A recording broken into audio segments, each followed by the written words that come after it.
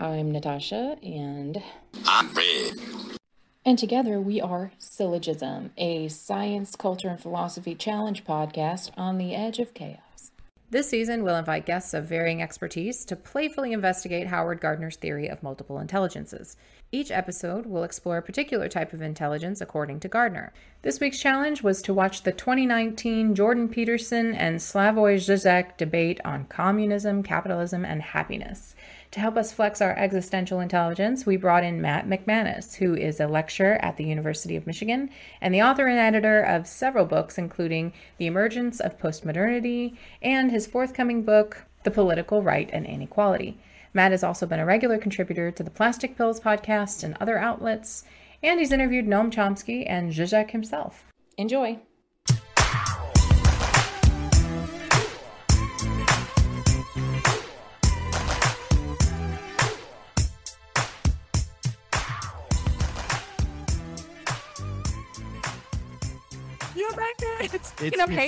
It's all going to be. It's going to be on the phone. I got to figure. Oh, this is fun. Put the darn thing, but yeah, at least I'm in.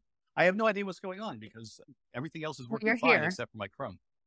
Good. This is great. I'm so excited for this. Okay, so we were talking about the modern left and how I said I think they're like a nation of haters. Matt, you were going to say something about it? Oh, yeah. I was going to say, I mean, I definitely know the types that you're talking about, and it's frustrating. I mean, every time I have a Jackman article that comes out arguing for something like liberal socialism, for example, or argues that, you know, there are religious genealogies that you can draw linking, you know, Christianity or Judaism to Marxism or socialism or what it happens to be. I just get like a ton of people who are like, you know, to the gulag with you. I'm like, guys, you all got to calm down and get a life. But, you know, honestly, I'd say that most people on the left are very amiable, usually very compassionate people. It's just kind of like what you were saying before.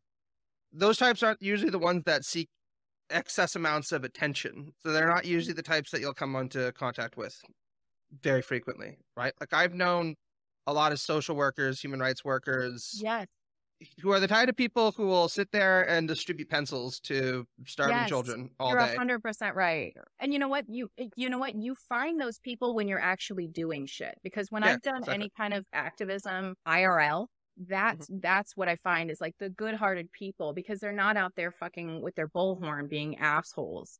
Yep. So, hey, Brett. No, I think you're exactly right. Well, we're out here with our bullhorn being assholes in all directions. We believe in, you know, equality here. So, equality. Yeah. Since everyone has an asshole, that is kind of the ultimate symbol of equality. So it's true. I mean, it's like my fucking 10th grade drama teacher said, you know, everybody poops from the Queen of England down to, you know, the humblest peasant. So, great equalizer. So join us in the waste of the proletariat. That's a lot better than what my aunt used to say. My aunt used to say everybody puts their pants on the same way. And I always thought that's objectively not true. So yeah, that's not true, right? Yeah. Okay, so here we are, all three of us finally. And I brought you on because this episode is talking about existential intelligence. And we thought we talked about guests for the show that could be like theologists or philosophers, priests, like anybody from like the effective altruism movement, people I know, different NGOs that are trying to work on existential things like existential crisis. But I thought, let's do some culture war type shit because that's fun. And I feel like it's a great example of thinking that has the potential to be existential, but oftentimes gets trapped in the ego. So the challenge was to watch the debate between Slavoj Zizek and Peterson from 2019, which I basically brushed off as something I wouldn't want to watch. And I was surprised how much I actually enjoyed it. It was surprising. Put on a good show.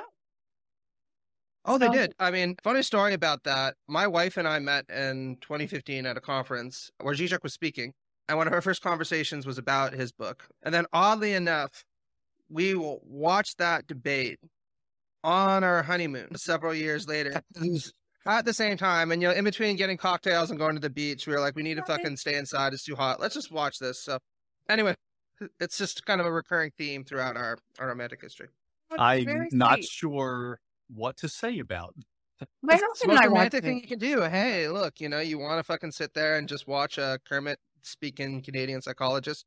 attack, Slovenian psychoanalyst, we've got the perfect romantic thing for you. I thought the greatest, so Kermit, and then listening to Slavoy sit there and try to figure out how to shut off some of his salivary glands and position his tongue correctly so that he can make a single utterance that made sense without having to be run through some kind of a filter. Yeah, between the two of them, it was a comedy of speech pathology. Oh, yeah, definitely. I mean, you can see why they both decided to go into psychoanalysis, at least once upon a time in their academic disciplines, right? They're like a bundle of pathologies and tics and weird idiosyncrasies, right? Characters, as my grandpa used to say. They both were characters. And it was interesting that at some point during the debate, it's something that Jordan Peterson actually says to Zizek is, you are a character.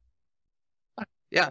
But of course, every analysis is some kind of a confession. So, I mean, I did not know this existed until last year, but there's apparently a rap video that had something like 500,000 views of a guy parodying Slavoj Zizek, and he's just talking about how you've got to chop off the balls of ideology, and it's over this like really Euro rap beat. That's getting linked. That's getting linked right now. I would do the beatbox for that. I'm actually pretty good at that sort of thing. And I can definitely work in a couple of, slurpy spittle sounds. That was the hardest part. And it's funny because my husband's watching it and he took a picture of all of their shoes on stage. And it was just so funny how, I couldn't watch Zizek. Like every time he spoke, I had to look away because I'm like, it's just too much to like my sensory overload was like, oh, you have autism or something. Cause like, I was just saying, are you doing an autism right now? Cause I think I have the momentary tism, but like it definitely, I think detracts from the message in a sense, or maybe it adds to it, like the physicality and the caricature that they are.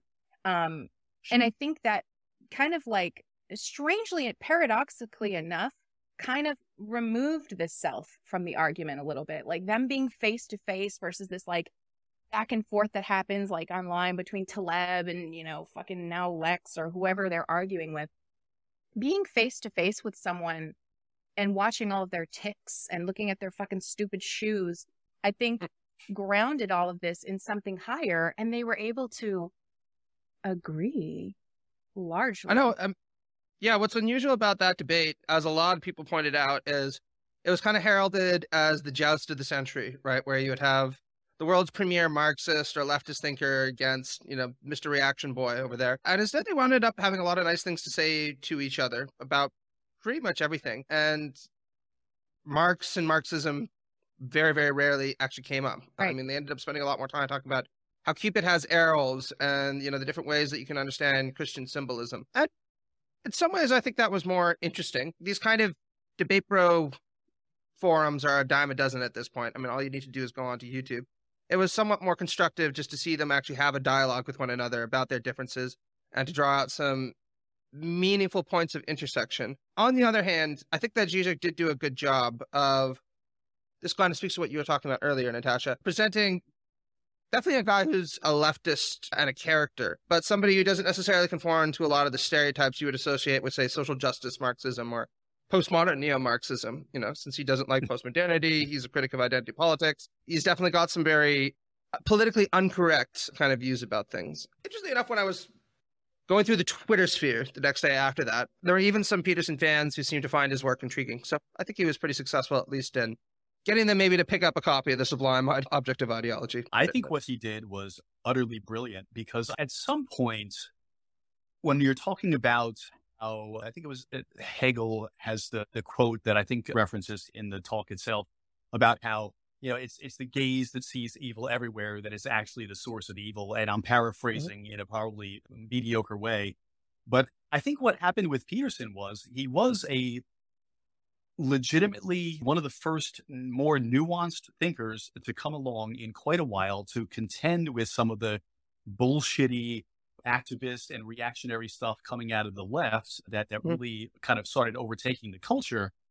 But his initial approach was exactly what you would expect it not to be. When he's talking about listening to others and they might be able to teach you things, he walked in with an ideology that he also rails against, and simply parroted talking points that could be directly out of the most rudimentary capitalistic textbook and ultimately wound up describing a lot of things that you could get easily in another bullshitty MBA. And while those things are relevant, he really walked in thinking he was opposing someone that was like an avatar of a straw man that you normally see in college debates, where it's like tweens just learned their first 5 thoughts and they're going to sling them around.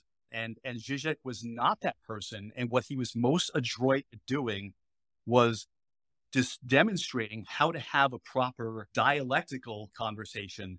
And he wove that in such a way that Peterson wound up having to meet him at his level and have a real discussion, which is not what you normally see anywhere in any of these, like you're saying, these bro debates where it's just smashing people, because that's kind of bullshitty and trite and boring. And I really thought that was what was going to be. But I thought that because of the way Peterson opened, and he opened like a baby. An asshole. Yeah, he was an asshole. And Zizek bitch slapped him with adulthood. With love. Kindness and Cupid's arrows. Yeah. Cupid's arrow right in his culo. Yeah, which is unusual too, because I mean, even the opening salvo. I mean, to be fair to Peterson, this was right before he went through his difficult period, and you could kind of already see that right when that was happening, because he looked considerably more tired and seemed a bit more disjointed than he normally is. Because whatever you want to say about the guy, he's usually very articulate and at least polished in a certain way, right? Even if when you try to unpack the content of what he's saying, it doesn't always make the most sense. Let's just put it that way, right? But, even that opening conversation where he was like, I haven't actually read anything by Marx in 30 years. So I decided to go back and dust off my copy of the Communist Manifesto and run through it a little bit. That to me was kind of a shocking admission, because I had read most of what he had written before, and I was aware that he had never written that much critical of Marxism. But because he talked such a big game about postmodern neo-Marxism and gulags and Solzhenitsyn and all that stuff, I was assuming he would have at least been familiar with some of the more academic dimensions of Marxist analysis, which isn't to say, I agree with a lot of Marxism. Let's just put it that way, right? But the fact that you have, the world's most prominent critic of postmodern neo-Marxism saying that all he's ever really done is read the Communist Manifesto twice over a 30-year period, and that's about a 20-page pamphlet that was deliberately intended to be a kind of simplification, written when the authors were, I think, 25, 26, very young. No, 29, sorry. I mean, that was genuinely shocking. And another kind of moment that really struck home for me that I was less surprised by was when Zizek, like you said, just asked him, tell me who these postmodern neo-Marxists are. Name a few of them for me. And he was like, couldn't even do that. Now, there was a sequel to this a couple of years ago, I guess it was 2021, where he listed off a bunch of the people that he considered to be postmodern neo-Marxists. And it kind of became a meme for a little while because it was also really bad, right? Not only did he list some people twice, I think Foucault appeared in there twice, but some of the figures that he put forward, like Catherine McKinnon, for example, she's famous as a kind of structuralist feminist, but one of her most infamous articles is Points Against Postmodernism, where she basically runs through why she thinks postmodern theory has been just a terrible thing for feminism, and that any legitimate feminist should run as far away from it as he possibly can, right? So even his effort to kind of try to add a little bit of nuance and specificity to that claim just completely fell flat, which... the thing about this debate that really got me, like, for the first time ever in watching this debate, when I saw him have to respond, I realized, oh shit, perhaps putting all my ideas and thoughts out there is quite dangerous. Because this is the first time it really occurred to me that if you are dishonest, people will find out. And if you are honest, people will suspect you of dishonesty or stupidity. So Peterson was being honest in that opening argument, saying, I haven't read this shit, and then you're right. He went through that horrible crash. But I think to Peterson's credit, and the reason why I'm a little less scared is because he is good at extemporaneous thought, and he can kind of rescue that. And so I think his initial loss, the L he took kind of in the opening statements, he recuperated, because at the end he said the takeaway should be that you can have conversations with people you disagree with. And then Zizek said the takeaway should be we shouldn't have this false dichotomy. Please know that there's a lot more shades of gray than just this black of white. You're saying you're surprised that Peterson hasn't read Marx. I'm not, because there's 2 ways you can do philosophy. You can do this kind of gloss over listening to other people's interpretation of whoever, right? You can read a million different analyses of the difficult thinkers, Hegel and Heidegger, and You can kind of like learn about them that way, or you can study those thinkers deeply and build upon them. But nobody studies a thinker deeply unless they want to build upon them. Oh, yeah. You are a different animal, which is why it's cool that you are coming on for this conversation, because you study the thinkers that you disagree with. Yeah, and actually, I appreciate you saying that. Thank you. But one of the things that's kind of disappointing to me about Peterson, and I'm not sure if this is audience capture or just his illness was more severe than people thought it was, is when he initially kind of rocketed to fame around 2016, 2017, 2016 in Canada, I'd say, I kind of got interested in what he was saying because I have my own critiques of identity politics, and I also know the type of people that he's talking about when he's critical of some of these social justice activists. You know, I went to York University. They're not foreign to me. And so I decided to kind of read Maps of Meaning and also 12 Rules for Life when it came out. I have problems with Maps of Meaning like everybody in the world does. I certainly don't think it's nearly as apocalyptic a work as Peterson clearly thought it was. I mean, it opens with a quote from the Bible saying, you know, I will utter truths that have since been, thus far have been hidden from the foundations of the earth, right? Nobody kind of appeals to the Bible in that way unless they've got a bit of an ego. But it was a good, solid kind of psychoanalytic take on mythology, perception, and a number of different other topics. And I was like, okay, so he's going to be a serious conservative intellectual. That's always an intriguing thing because a lot of what you find coming from the right is kind of polemicist rather than serious intellectuals. And actually, that was one of the reasons we decided to produce our book, Myth and Mayhem, a leftist critique of Jordan Peterson, that I co-authored with a bunch of other people, including Zizek. He wrote the introduction to it. And, you know, we decided to take his work seriously, go through it, you know, page by page, line by line, acknowledge what we thought he got right, and then deconstruct or criticize what we thought he got wrong. And it's been a little disappointing to see since then that he seems to be pandering to the worst parts of his audience or really not engaging in the same kind of nuanced discussions that you did see, as you pointed out, at the end of that debate with Zizek. Now, every now and then, you will see that Peterson again. Like I saw him give an interview with it was a libertarian podcast of some sort. I can't quite remember it, where he was talking about Michel Foucault. And he said something like, I like the first 2/3 of The Order of Things. It's a very interesting, good book. Kind of goes off the rails at the end. I thought, you know, I actually feel the same way. So that's interesting. You know, I haven't seen that side to you in a long time. But then nothing came from that. They moved on to a different conversation and he started railing against environmentalists and ecology and all the normal stuff. And I was like, okay. But yeah, I was like, we're back to this guy. He, like so many others who are capable of better thought, need to do things like stay away from social media platforms. Yeah. Every time he tweets something that you might say almost could be like if you were looking at a Nietzschean aphorism and you would sit there and then start to expand this thing that has a kernel of truth. You can do that with something that he writes, and you can do it in a very poor way. And it does, in fact, pander to those kinds of reactionary people. And I think that it's appalling how bad that platform is. I think he knows it just like everyone else does. And I think Sam Harris also recently got off. A lot of other people won't spend time on there at all. I refuse to even have an account because it makes you, I think, almost like functionally retarded. Like you cannot express yourself in a nuanced way without a thread that's, 30, I guess, tweets long, let's say. And even then, you're likely to be doing something that is ultimately reactionary, and the things you're going to say are not going to be the best quality of your thinking. He does cool stuff, like he still interviews and discusses things at very high levels with, an extraordinary range of intellectuals that wind up getting hidden by the reactionary garbage that is drawing so many people in the wrong direction. Something that he would never have wanted, I think, maybe before all the bad things happened to him. And yeah, if I could just interject and say, people often ask me, since I've written a lot about him, nothing really substantial for a long time because I pretty much said my piece. But, once upon a time I was asked, what do you agree with him about? And actually, what I was most interested in when it came to his work had nothing to do with politics, but it was actually his account of perception and epistemology. Now, again, I have technical issues with some of what he said. But, it was interesting that there was a lot of overlap there between our kind of epistemological viewpoints.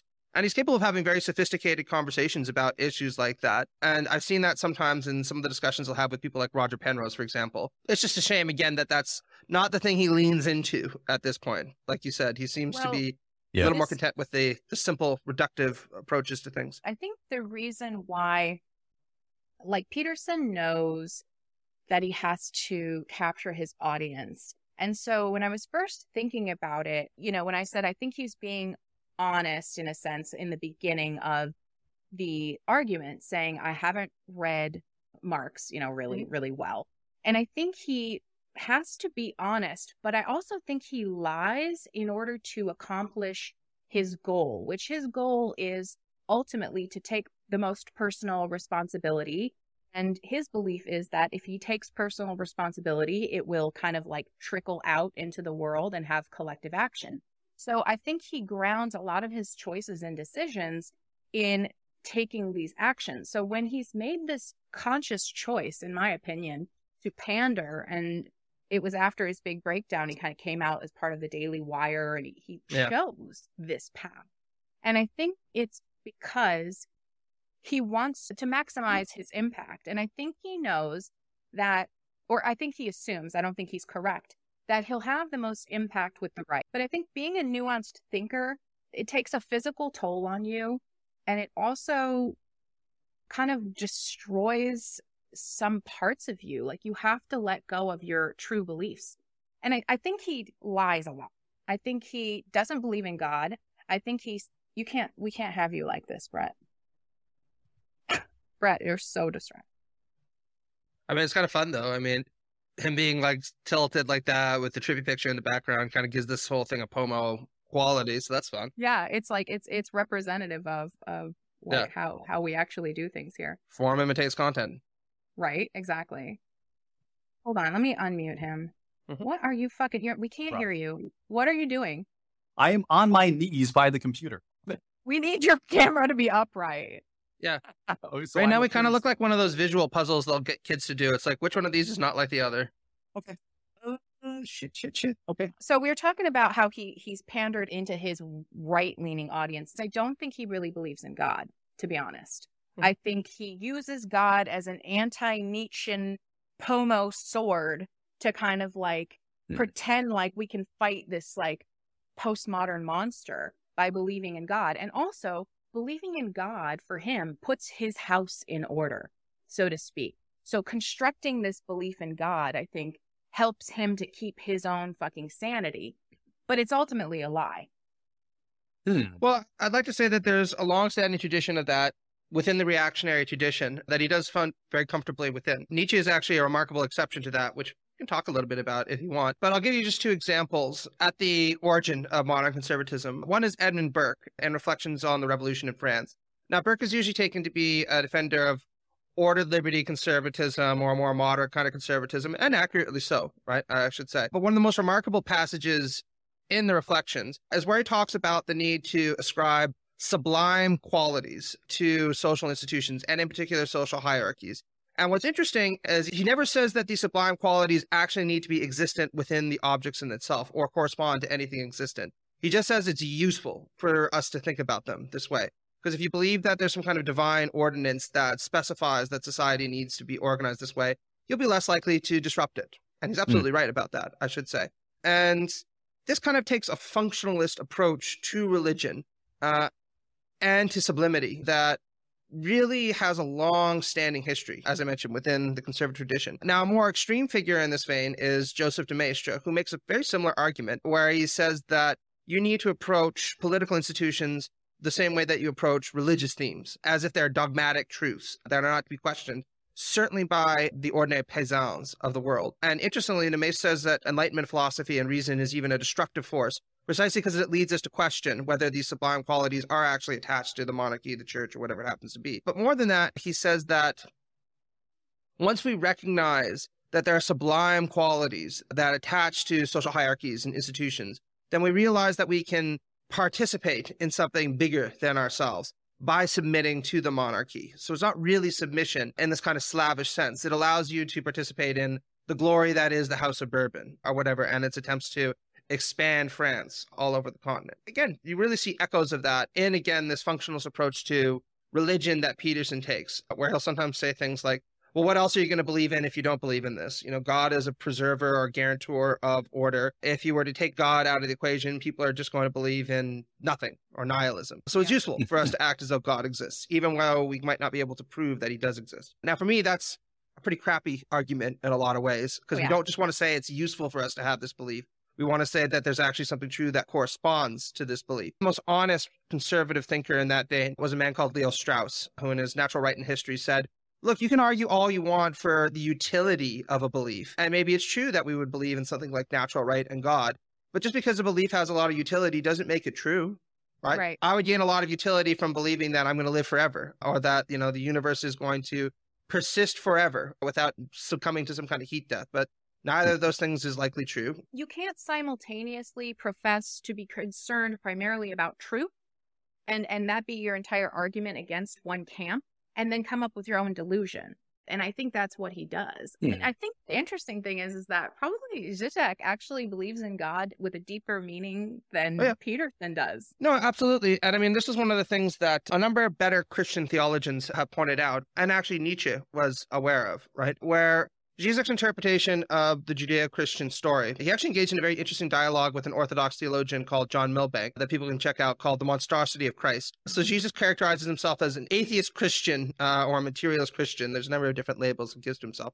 But he says, look, one way of understanding the story of Christianity is that God literally died on the cross. That's what that symbolized. And this is very much Hegel, right? And once God died on the cross, he gave to his most cherished creation, humanity, responsibility for existence. And we were then absolutely free to kind of recreate the world as we saw fit. Although that's not necessarily just a gift, it's also a burden, because now we bear responsibility for whatever it is that we choose to create. And as anybody who's read any history books knows, we've chosen to create some pretty fucking horrible things in our time, right? And Zizek's point is to say, the story isn't literally true. He says, I don't believe that God actually died on the cross, but it symbolizes a transition that was enacted by Christianity in our way of thinking about our place within the universe.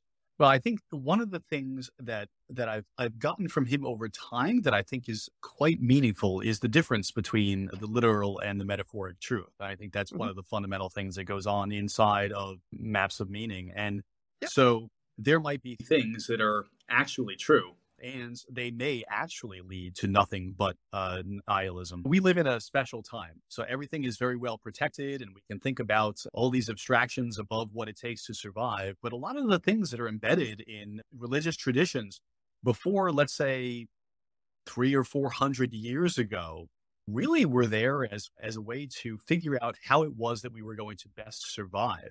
And there might have been something really meaningful in figuring out that there is a place for you that is above and beyond, the short and harsh struggles of your life, the deaths of your children, your spouse in childbearing. So there may not be literal truths to these things, but functionally, until we came to this particular modern type of living afforded us by some of the backbone of religious things that maybe allowed us to get here, you couldn't really get yourself to separate some of your ideas from actual physical consequences. So you could lie to yourself a little bit in order to give yourself a sense of purpose in a way that maybe we don't have the need to now. And it might be a little easier to look back on those things and think about their primitivity and how wrong they must be.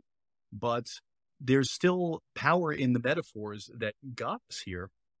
And I think that's why a majority of the world still clings to beliefs that maybe the three of us would say, yeah, maybe not so much. That ain't true. That might be a lot of bullshit. It's no more real than Scientology or some weird, Buddhist cult out in the Midwest, let's say. But we are standing on the shoulders of giants in a lot of ways. Oh, absolutely. And I think this is something that Zizek affirms a lot in his own work, right? So there's a genealogy here that we can talk about in terms of the critique of fetishized idols that has roots itself within the Christian tradition. And this is something that Hegel and Zizek both bring up. And I think Peterson is cognizant of it in his own way as well. So I'll just give an example, right? In his lectures on religion, Hegel says, look, the positive content of religion is obviously largely bogus, right? There is no God out there that's lording over us, a personalized deity. Nevertheless, where he differs from, say, the Richard Dawkins of the world is by saying religion is very clearly an important social phenomena. It's ubiquitous all over the world. So maybe we should interrogate what kind of meaning it has for people, because it's intellectually interesting to do so. And one of the conclusions Hegel makes when it comes to analyzing the Christian faith, because his takes on other faith traditions, I should say, are pretty shitty, right? It's the 19th century. They're pretty bigoted, racist, all that stuff. But he says, look, think about this idea that you find in the book of Genesis, right? The book of Genesis, obviously, Eve and Adam eat from the tree of knowledge of good and evil. And then what's interesting, he says, is this is often interpreted by unreflective Christians as a kind of story about the fall, right? This decline from paradise into the rough world of Hobbes, right? Making women a scapegoat as well.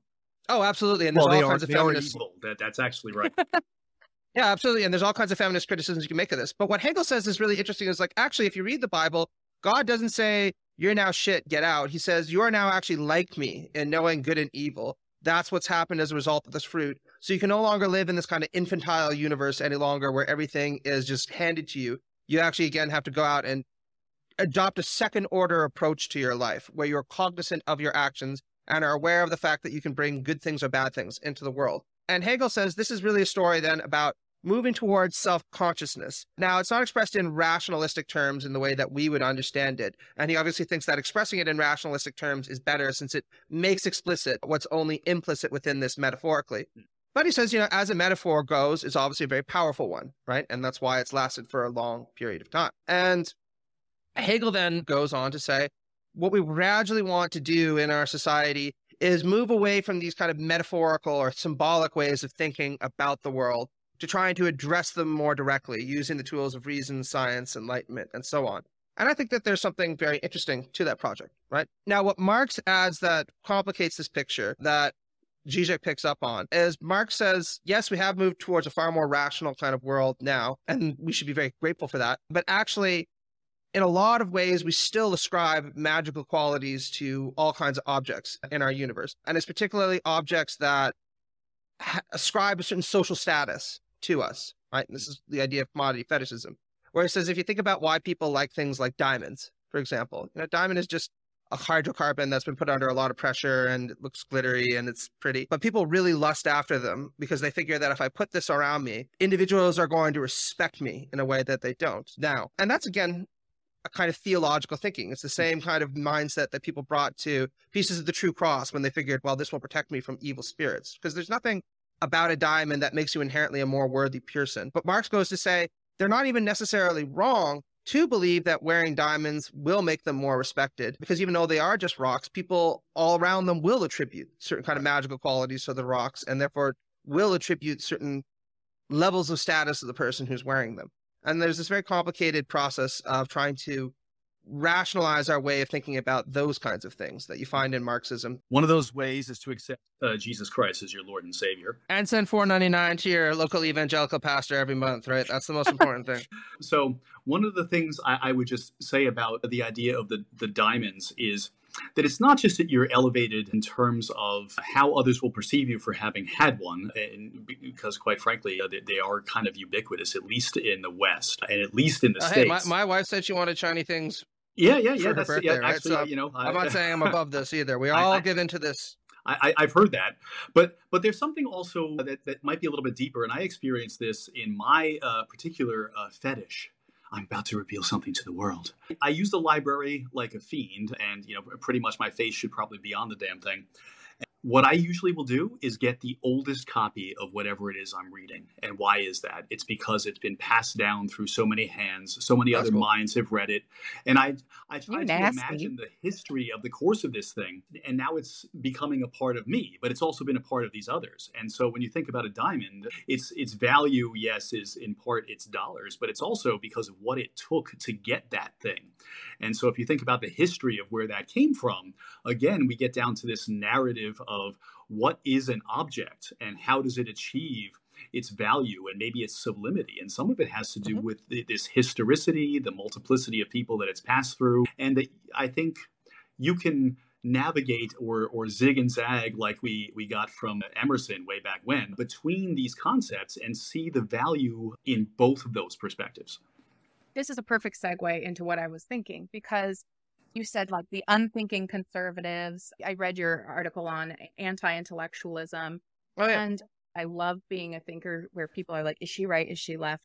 Like, that's where I like to be. But I lean a little bit left.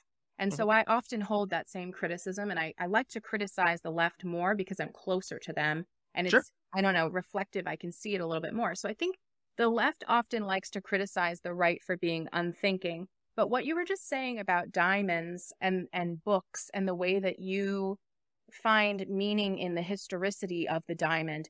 Most people who value diamonds don't find that. They actually want to ignore where that diamond came from. They don't want to think of it as a fossil. They don't want to think of the hands in the Congo that it passed through. They want to like it for the functional truth that it exhibits. And I think a lot of times we consider that anti-intellectualism. But I had this thought that intellectualism itself begets anti-intellectualism.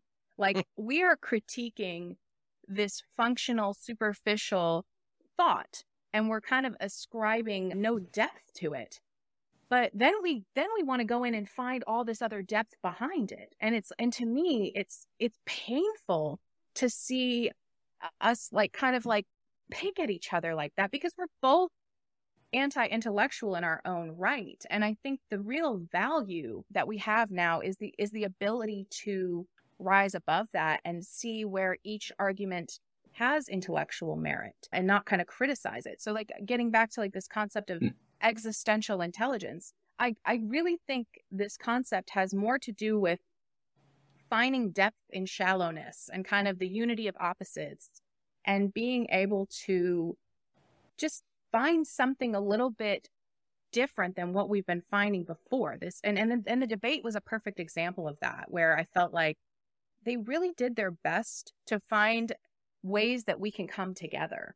Absolutely. And I want to say, I agree with you. And I think that the difference between Brett's understanding of a book and appreciation for it because of that history, and somebody's unthinking appreciation for diamonds because they think that will ascribe them a certain level of status, which they will, but there's no criticism of society or recognition of where that's coming from, is the level of self-consciousness that's brought to bear when it comes to contemplation of that object, and an awareness precisely of that history and the materiality of that object. So I'll give you an example, and this is kind of my own definition of existential intelligence. So I'll just use this as an opportunity to kind of throw that out there. If you look at the kind of Western intellectual tradition, there are 4 concepts of freedom that have been operative within it, as I understand it. One is a conception of negative freedom that you find many classical liberals articulate, the idea that I'm a free and rational being so long as I am not interfered with directly by another or by an institution, right? The famous summary of this is, people should be free to wave their fist until, my nose begins.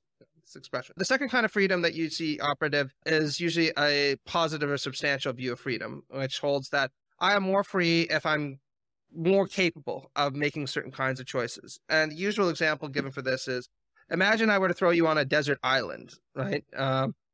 Nobody would be interfering with your negative freedom. And from a classical liberal standpoint, you might say, therefore, I am absolutely free on this desert island. But most people would disagree with you, because the only options you would have in your life are eating coconuts, climbing the mountain, or fishing. And we would get really, really tired of that quickly. And you might even start to see the island as a prison, kind of like Tom Hanks in Castaway or something. And rightly so, because you're not capable of making more meaningful kinds of choices, right? The third kind of concept of freedom that you see operative is social or Republican freedom, this idea that I should have an influence on the world around me and the politics that govern me. We won't get into that unless you want to. But the third concept of freedom that you see operating is self-conscious freedom, which is this ability to kind of take a second-order distance towards the objects of my own thinking, and to recognize the fact that any kind of qualities that they possess aren't intrinsic to the object themselves. They are ascribed to it by me and by the social world around us. Now, that doesn't mean that once you take a kind of self-conscious distance from the objects of your perception, that those qualities disappear. It just means that you can appreciate them in a certain different way. So, for instance, I'm very critical of people on the left who fall in the Adornian tradition of just saying anything that pop culture produces is just crap and you shouldn't enjoy it, because you should only enjoy eccentric European art films, in German or French. Now, I like those art films plenty well, but they're good. But I also like Marvel movies. I'm a big fan of those, right? And I'm kind of self-conscious of the fact that they're crap. You know what I mean? That's why we like them. Exactly, right? I'm aware that, at the end of every movie is just going to involve, the villain trying to crash some big object into, a city. And that's fine. It's spectacle. It's enjoyable. And if anything, it helps me kind of decompress from a lot of the kind of more heavy lifting stuff that I do. And I think that's why a lot of other people, especially the broad swath of people, enjoy them. It's a way of kind of retreating from the world, which we all need to do at points. And there's nothing wrong with that as long as you're self-conscious about that and you don't subsist entirely on a diet of meaningless crap, right? But, it would be different if I wasn't self-conscious about this and I was just to sit there and say, like the meme, like the meme with the head caved in. So you're saying that this fourth type of freedom is in your mind, the self-conscious freedom is like the ultimate existential intelligence. Is that it is, right? Because it's an awareness of the fact that any kind of sublime or aesthetic qualities that we see in existence aren't intrinsic to those objects themselves. They are things that cognition puts there and ultimately we put there. And this gives a certain degree of freedom when it comes to deciding what values we like. And this is a point, again, that was very well articulated by Kant in his Critique of Judgment, where he says, the difference between myself and Aristotle is when Aristotle looked at the universe, he says, I see divine purpose everywhere, and that purpose is actually latent within the objects itself. They're all trying to fulfill this telos, whether they know it or not, right? And Kant says, I think that nature in and of itself is unknowable to me, right? Maybe there's some higher purpose to it, maybe there's not, but we'll never know. However, that doesn't mean that I don't see purpose in the blooming of a flower, for example, and don't appreciate the beauty of that. But that's something that my mind puts there, right? It's not latent within the flower itself, which is just a complicated set of mechanical and biological processes instantiating themselves over time, right? But wouldn't you agree then that the true existential intelligence would then be the ability to say that there may be some intrinsic properties that are characteristic of that flower, and I also ascribe my own to it? Yeah, that's exactly what I would say. Simultaneously objective and subjective at the same fucking time. Yeah, that's exactly what I would say. Now, things get a little bit more complicated, as I'm sure you know, when it comes to things like quantum theorizing, since, of course, it's a little bit more difficult to say where it is a comprehension of certain phenomena begins and where it is that physical phenomena begin, right? But for the most part, when it comes to the more macrological levels of reality that we perceive on an everyday basis, right, we can have a pretty good empirical understanding of the mechanics and physics of a large-scale object, describe it relatively accurately using the tools of modern science. And when it comes to the qualities that we ascribe to it, I think that adopting a level of self-consciousness, realizing that we're the ones that are ascribing it to those objects, can allow us to do that with a higher degree of freedom and reason than what it was capable in the past, where again, and this is the Hegelian point, people tended to actually ascribe or actually insist that these qualities were latent within objects themselves. And so they had magical kinds of powers, right? So I think we're getting into a little bit more of like, the science meets philosophy, which I think is probably the place where I like to be the most. And I was thinking about it, last night, thinking about kind of like where in the brain is existentialism. And I was thinking about how, how we've only had fMRI for fucking 30 years. We've only had a way to view inside our domes and see what's going on for like as long as I've been alive. And so we don't really have a fucking clue what's going on when we have these feelings. And so like moving towards consciousness and moving towards understanding this like lived experience versus the physicality of it, it's like we're moving there, but we just fucking started down that path. And it's so exciting and wondrous to me. And I think a lot of the right is concerned that this lived experience, this, kind of what you're calling existential intelligence, will somehow block that exploration from like the objective scientific perspective. Whereas I think it will enhance it inevitably. Yeah, I think so. I mean, my understanding of this is a little bit different, but I should just say, I completely agree with you. I'm not a philosopher of consciousness. My sister is in cognitive science, and she's the one I go to for most of my, information about this. And she would say exactly what you did, right? That the scientific study of consciousness or cognition or mind is at most 30 years old. This is, to put it mildly, a bit of a tricky problem, right? What consciousness is. The hard problem, yeah. The hard problem of consciousness. Exactly. The hard problem of consciousness is, Thomas would put it.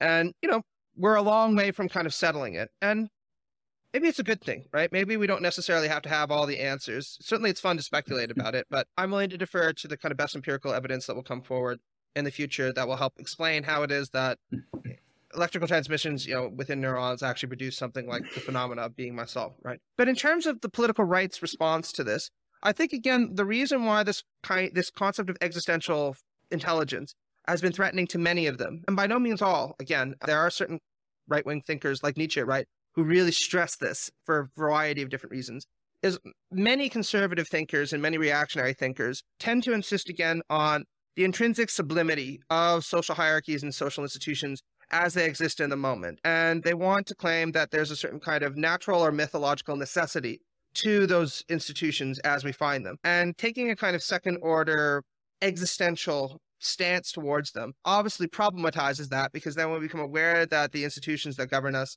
and the hierarchies that surround us are just human creations. Now, they might have important functions to play, and I'm not saying we should just be critical of human institutions when we realize that they're just our creations, but it does open up conceptual space to say, well, if this is what we've done so far, maybe we could do things somewhat differently, right? Maybe there's an alternative that could be better, right?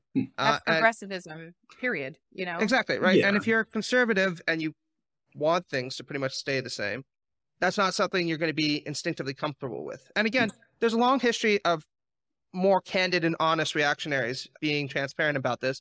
De Maistre is one of the most important. Like I mentioned, he says that Enlightenment philosophy is fundamentally a destructive force, and he uses that term destructive because it puts social institutions forward for the criticism of every single person, and that's extremely problematic. But you don't even need to look back that far. Roger Scruton, who I think is the most brilliant conservative intellectual in the late 20th and early 21st century, wrote a book called The Meaning of Conservatism that has a remarkable passage in it that I quote in the piece you referred to, where he says there's something really admirable about, and this is his phrase, unthinking people who bear the burdens of life with quiet dignity, and they don't seek to situate blame where they don't have the immediate prospect of recourse. And he goes on to say, look, these kinds of unthinking people look at society as it is. It is what it is. Yeah, exactly. That's exactly what these people do. They look at society, they say, it is what it is. I don't really need to have many complicated thoughts in it. My job is just to be the peon and do what I'm told. Well, here's the fundamental problem we have with discussions like this generally, and that is that, you know, we can sit back and discuss things at a level of abstraction that includes all of these ranges of possibility. But, you know, the average person working the average job, doing the average things is maybe, you know, beset by things that won't allow them the opportunity or the time or the emotional distance from things because of whatever struggles they're going through. And they're happening all the time, as opposed to maybe I have a struggle here and there and I can weave in and out of it, such that there will be a generalized, let's say it's not unthinking, but it is less existentially thought out way of approaching the things that happen in the world. And I would even say that I agree with Scruton on one level, and that is, I remember having a conversation one time, and we were talking about being at like it might have been a concert or a party or something like that, and how, you know, some people struggle to be able to turn off the intellectualization and the tendency to observe and all the other stuff that goes on. Fuck yeah.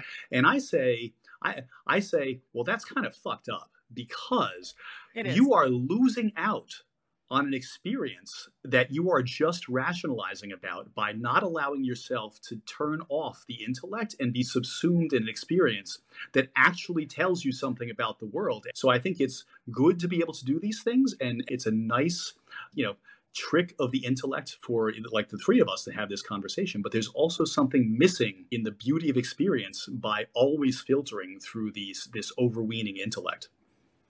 Oh yeah, I would absolutely agree with that. I mean, I struggle with the same kind of difficulties, right? And I think it is important sometimes to not adopt a kind of second order level of self-consciousness towards phenomena, because if you're doing that, then you miss out on the qualia of the experience, to use a term from the kind of philosophy of mind. And, you know, concert's a really good example, right? If you're sitting there thinking, you know, these lyrics are kind of dumb, or, you know, this group isn't exactly high art or something, then you're never going to be able to fucking appreciate, you know, Muse or Oasis or a lot of the bands that I like, right? Because part of the whole experience is you get there, you have a couple of drinks, and you've fucking become a fan. You become part of, you know, the LCD Sound System Army, you know, of which I am a card-carrying member, and you just enjoy it, right? And I think that that's something that certainly academics and artists and intellectuals can broadly struggle with and don't always appreciate.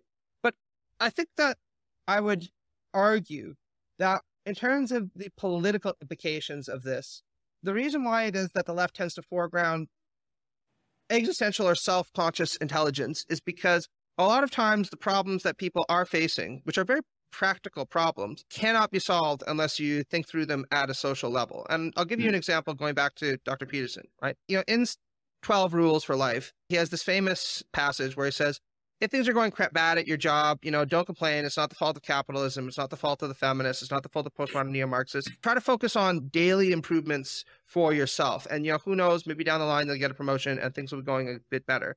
Now, I'm not saying that's not good advice, right? In a lot of contexts, you should work hard and you should hope that you get that promotion. And if you can find a little joy, working at McDonald's like I sometimes did, then good, But there is a sense in which people's lives, including people in those circumstances, would be very tangibly improved by improving working conditions at McDonald's, right? Making sure that you don't have to fucking go out into a dumpster in the middle of the summer where there's a whole bunch of rats eating at the food because there are safety regulations and laws against that, right? And these are all political steps that you can take that would make these people's lives materially better. And that's precisely the kind of thing that he's saying you shouldn't be thinking about. Just focus on yourself. And I don't think these are all that complicated in terms of the steps that they could be taken to make these people's lives a little bit better.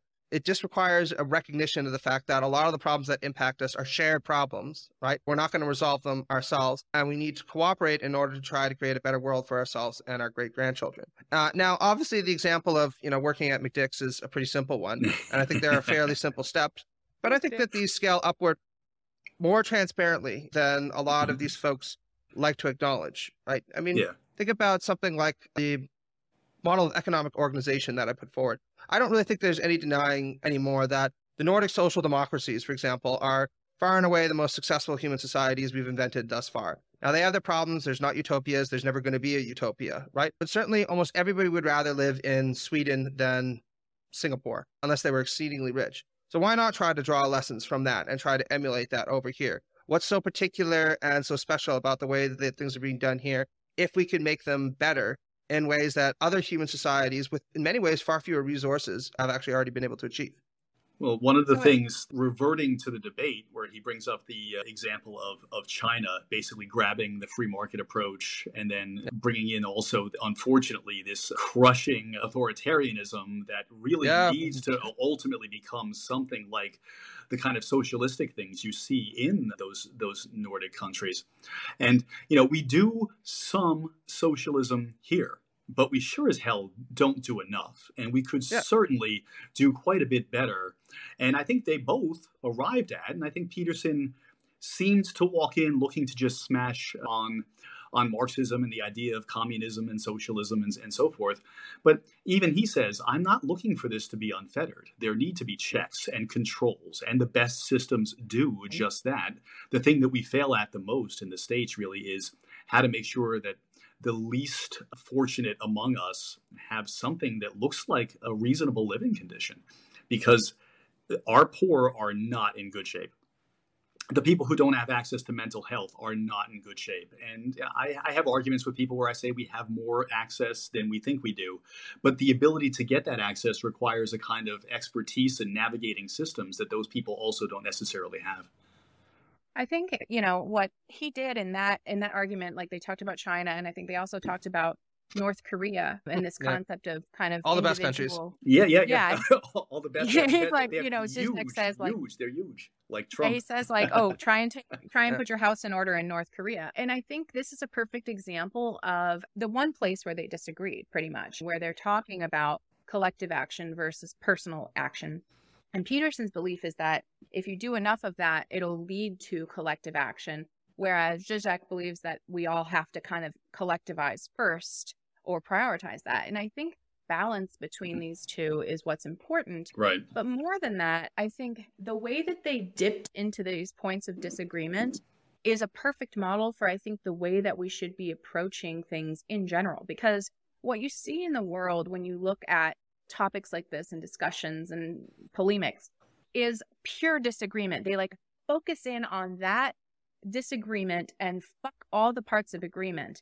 And I think in order to have productive conversations, we have to mostly agree and then work out some of the parts where we don't agree. It obviously takes both. So, you ought to be making sure your life is well organized. And you also ought to be looking at, if you're not at least doing that and all you're doing is complaining about the rest of the world, you're missing something fundamental for your ability to control and regulate your own stuff.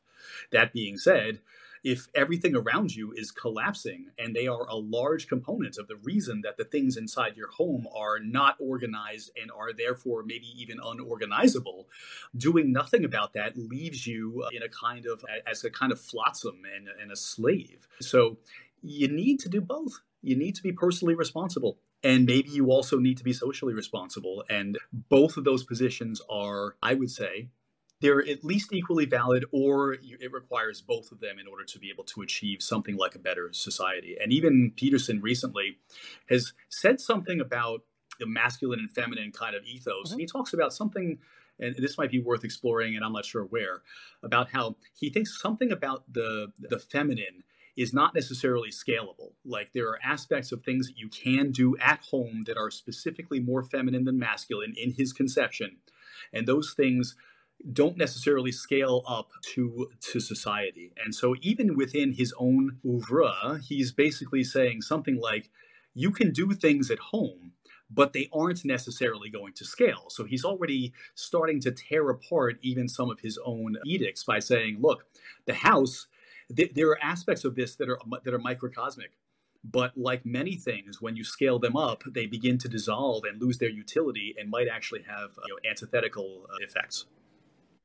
Absolutely. And I mean, look, this is a very complicated point, so I'll try to be as brief as I can. A lot of people have criticized the left and the French Revolution, and socialism in particular, for its fraternalistic aspiration. You know, this idea that you'd have a world where everyone treats one another as brothers and sisters, which again has a kind of Christian connotation to it, right? And we all love one another and care for one another like you would a family. I don't think that that's ever a realistic aspiration, because I think St. Augustine is right, that it is purely a matter of happenstance that I belong to this family, or I have this set of friends, I grew up in this town. But it's ineradicable that those kinds of instances of happenstance are going to shape our emotional outlook. Now, where I disagree with critics of this paternalistic ethos is in their interpretation of how much we need to cede on that basis. Because it's one thing to sit there and say, we're never going to have a world where we're going to treat each other as brothers. It's another thing to say that we can't have a world where we treat each other as equals who merit a certain level of respect or at least decent treatment, right? And I think that is very much an achievable goal. And I think, Kwa, your earlier comment, that is definitely not what we have right now, where there are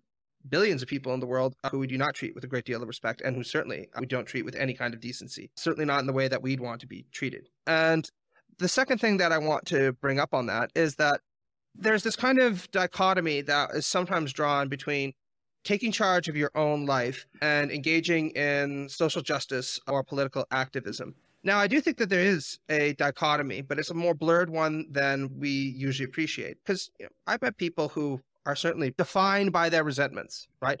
Where almost any kind of problem that they have in their life is externalized on some kind of persecutor. They are superficially political in the sense that sometimes they appeal to this victim rhetoric about anything. But ultimately, if all you are is defined by your resentments, you're not going to be able to achieve very much either for yourself or for the people around you, right? But there is another kind of person that I've encountered who have been very familiar to somebody like Aristotle, for example, who sees contributing to their society and working to make their community a better place as part of a process of individuation for them. And I think that there's some truth to what the Taoists used to say, which is that even if you do have a personal problem, sometimes helping someone out with their problem can be the first step towards you resolving yours, right? And again, this is ancient wisdom, which oddly enough, somebody like Peterson should be very aware of, right? That's never really captured. He does that in his better moments, right? And it's just not really captured in this hyper-individualist ethos that's sometimes put forward, which is that there's this distinction between looking after myself and looking after others. But that's the irony of what I was saying that he does. In the reason why he leaned into the right, I think, is because he believes that in helping these people, he will be perpetuating his own individual action. So that's what I think. And the reason why I think he leans so hard, I mean, obviously also it makes his life a little bit easier too, I think. But part of millions of dollars never hurt, right? Well, but I think it's also like he needed to secure his future in a sense so that if he collapses again, he can, continue on and, provide for his family and whatnot. It's fuck you money is basically what I'm thinking Peterson needed to lean into, is to say, I need to be able to protect myself from how difficult this job is, because whether you agree with him or not, being a public intellectual today is like, Jesus Christ, like, fuck, like it sounds. I don't even like getting 50 emails from my students during the exam period. I can only imagine what it must be like if I got fucking like 10,000 messages a day from people. I'd freak out. Yeah, and if they were also very often very heavily critical Angry. and demonizing, and then you're trying to They kill fend you. off the emotional problems that come along with that because you're only so resilient. Yeah. Yeah, the threshold as well. Like you talked about the misery threshold, which I thought was an interesting. I do like Peterson's take on psychometrics a lot of times because he said, you know, how well, that's much where his money- expertise is, and he's good at it, right? Yeah. Yeah, exactly. But he's right about like, you know, money helps you to not be miserable. And then to a certain point, it does not increase happiness. And I see this a lot of times with a lot of different like psychometrics. We ascribe them to be face value.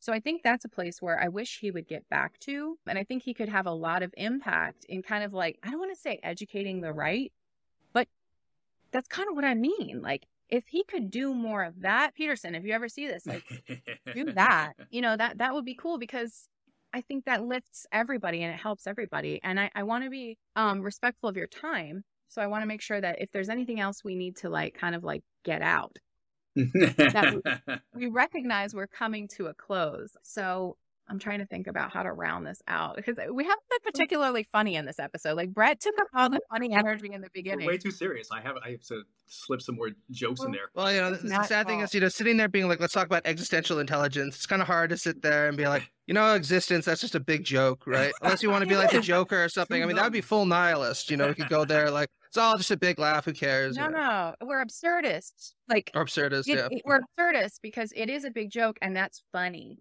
And it's not sad. It's wonderful. I think there are a couple things, though. It's like there needs to be a balance, again, of some, and there needs to be some things where you take gravely seriously because the consequences of not doing so, like Peterson would say, are also dire. Right. So, you know, being able to bring some levity actually also supports the ability to handle the most difficult, let's say, crosses in a Judeo-Christian way that might come your way. And I think that's one of the things we do with our show is we take some serious stuff and we goof around in ways that are, you know, I think helpful. Oh, yeah. I mean, this is a real nerd reference, but I'll just roll with it, right? Because I was writing about this just a few days ago. Somebody pointed out to me once that Heidegger was a philosopher without a sense of humor par excellence, right? He is just a fucking relentlessly humorless guy who takes himself really, really seriously. And I sometimes do wonder if he could actually laugh, especially at himself, if he would have decided to have been A, a better person, and B, to have had some better politics. Because there's something about this ability to laugh at the world and definitely at yourself that kind of inoculates you, I guess, against megalomania, because you realize that you're not the hottest shit in the world, that you fuck up like a lot of other people do. And maybe not every word that comes out of your mouth is, you know, the voice of God, you know, speaking from the high heavens. And I think it's a healthy thing to have. Are you the one who posted the joke about Trump in the Oval Office on Twitter recently? Probably. I mean, I post a lot on that. So basically, somebody asked Trump, like, you know why they call it the Oval Office? He's like, there are no corners in there. And he was like, yeah, there's nowhere to hide. And Trump looks around and goes, yeah, there's no one in here. Like, don't worry about it. There's no one in here. Like, they couldn't hide if they wanted to. And he's like, no, so you can't hide. Trump's like, oh, yeah, of course. Well, of course, you know, but he like, you know, speaking of megalomaniacs, but you're absolutely right. Like Trump, I would love to see Trump laugh at himself. Like that would give me hope for the worst of humanity. No. His sarcasm is well, it's often pretty damn funny if you listen to it with the right ear. Oh yeah. But he's not laughing at himself. I know radical leftists who will admit in moments of weakness, usually after a couple of drinks, that even they found some of Trump's tweets funny. Like the one they just like sent out a few years ago, like "Merry Christmas to all the losers and haters of the radical left." Yeah, like exactly. It's like I read that and I did laugh out loud. I'm like, I don't know whether he was intending to be funny or whether this is just so tone deaf that it is funny, but my God, is it fucking hilarious, right? Yeah. The same thing with the Andrew Tate and Greta. Like you did post that. I know you did. That I did. Yeah, that was amazing. The box is hysterical. They're fucking caricatures. Like, yeah. These are prominent figures that almost everybody who is terminally online knows. And some people are like very adamantly in support of one or the other. And if you have a fucking brain in your head, you just have to go, these people are both fucking insane. They're both a little crazy. Oh, yeah. And I was like, look, if you're trying to convince people that you don't have small dick energy, maybe don't respond to it with like a giant cigar in your mouth. Being like, I absolutely don't have small dick energy. I got like the biggest dick energy. Like everybody's internalized enough Freudian psychoanalysis to know what the fuck that means, right? Yeah. So I wanted to slip something in there Speaking of dick energy. The idea of existential intelligence is to say something like, there are layers and layers of potential existence in almost every situation. And when you think about things socially, maybe among the most important things is to just know where it is that you can do the most good or facilitate the best things for the people to the degree that you understand them. And then to be able to just absorb that role without thinking about it too much and reveling in your, let's say, sacrifice in a way that Zizek was mentioning, like, hey, you can become almost addicted to this idea that your suffering is magnificent and you're acknowledging it and so forth. And so you need to be able to just toggle, almost like when we were talking about verbal intelligence, between different levels and meet the situation where it is and just be. And if you can do that, then maybe that's the best thing you can hope for. I think that's good. Words of wisdom from Brett. Put that in a Hallmark card, right? Toggle between different levels. Happy Valentine's. And cut. That was it. Thanks so much for listening. For more resources, including show notes, bonus content, and behind-the-scenes footage, make sure you're subscribed to our newsletter at theorygang.io/newsletter.